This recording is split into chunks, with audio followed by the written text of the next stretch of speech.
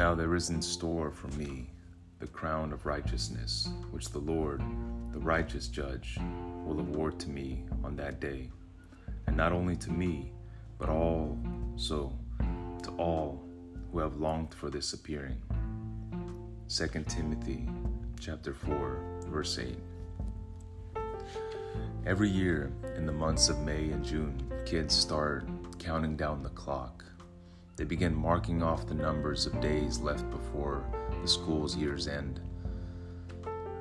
For most kids, it's been a long year spread out over 10 months, and there is a general excitement because they know the school year will be over soon and it will be time for summer vacation. I have yet to find a kid who hates summer vacation. That is, unless you have summer school, of course. This event gets repeated every single year as we move out of spring and into summer and the kids long for the 2 months off. I want to ask you a simple but very pointed question today.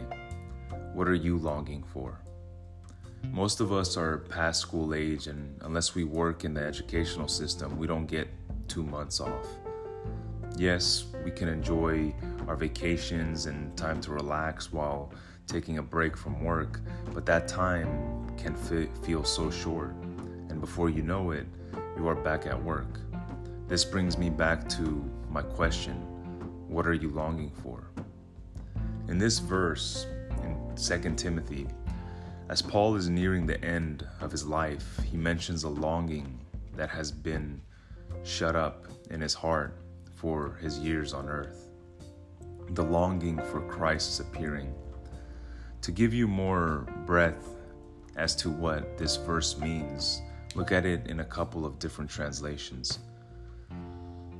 In the future, there is reserved for me the crown of righteousness, which the Lord, the righteous judge, will award to me on that day, and not to me only, but also to all those who have loved and longed for and welcomed his appearing. This is from the Bible translation AMP. At last, the champion's wreath that is awarded for righteousness is waiting for me. The Lord, who is the righteous judge, is going to give it to me on that day. He's giving it not only to me, but also to all those who have set their heart on waiting for his appearance. Version CEB. And now the prize awaits me, the crown of righteousness, which the Lord and the righteous judge will give me on the day of his return. And the prize is not just for me, but for all who eagerly look forward to his appearing. Version NLT. As you consider my initial question, let me use these other versions to ask some follow-up questions. 1. Are you longing for and welcoming his appearance? 2. Is your heart set on waiting for his appearance? And 3. Are you eagerly looking forward to his appearing? Sometimes it is easy to get caught up in the busyness of life. We're caught up doing what God has called us to do. Sometimes we get caught up in life's pursuits or focus on God's blessings. While there is nothing wrong with these things, sometimes they crowd out what our true longing should be. More than anything else, our desire should be for Christ and for his appearance and presence. We should be longing for his appearing, and until that happens, we should be longing for his presence. There is nothing more valuable or precious in this world than Jesus.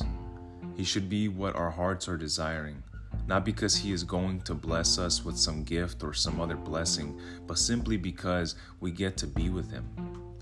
Jesus is the prize of this life. Jesus is the prize of our salvation. Jesus is the prize of heaven and eternity. Paul knew he was going to receive a crown of righteousness for doing the work and living the life God called him to. However, I believe greater than the desire to receive a crown was the longing in his heart to see his Savior. So I ask you again, what is the longing of your heart? My simple prayer for you is that you would pursue and desire Christ more than anything else. Blessings are fine, but set your heart on the blesser, because in him you will find everything your heart is desiring. It is easy to focus on the blessings God has given us. I would challenge you not to let that be the emphasis, but focus on the fact that He has given us Himself. This is the greatest blessing of all.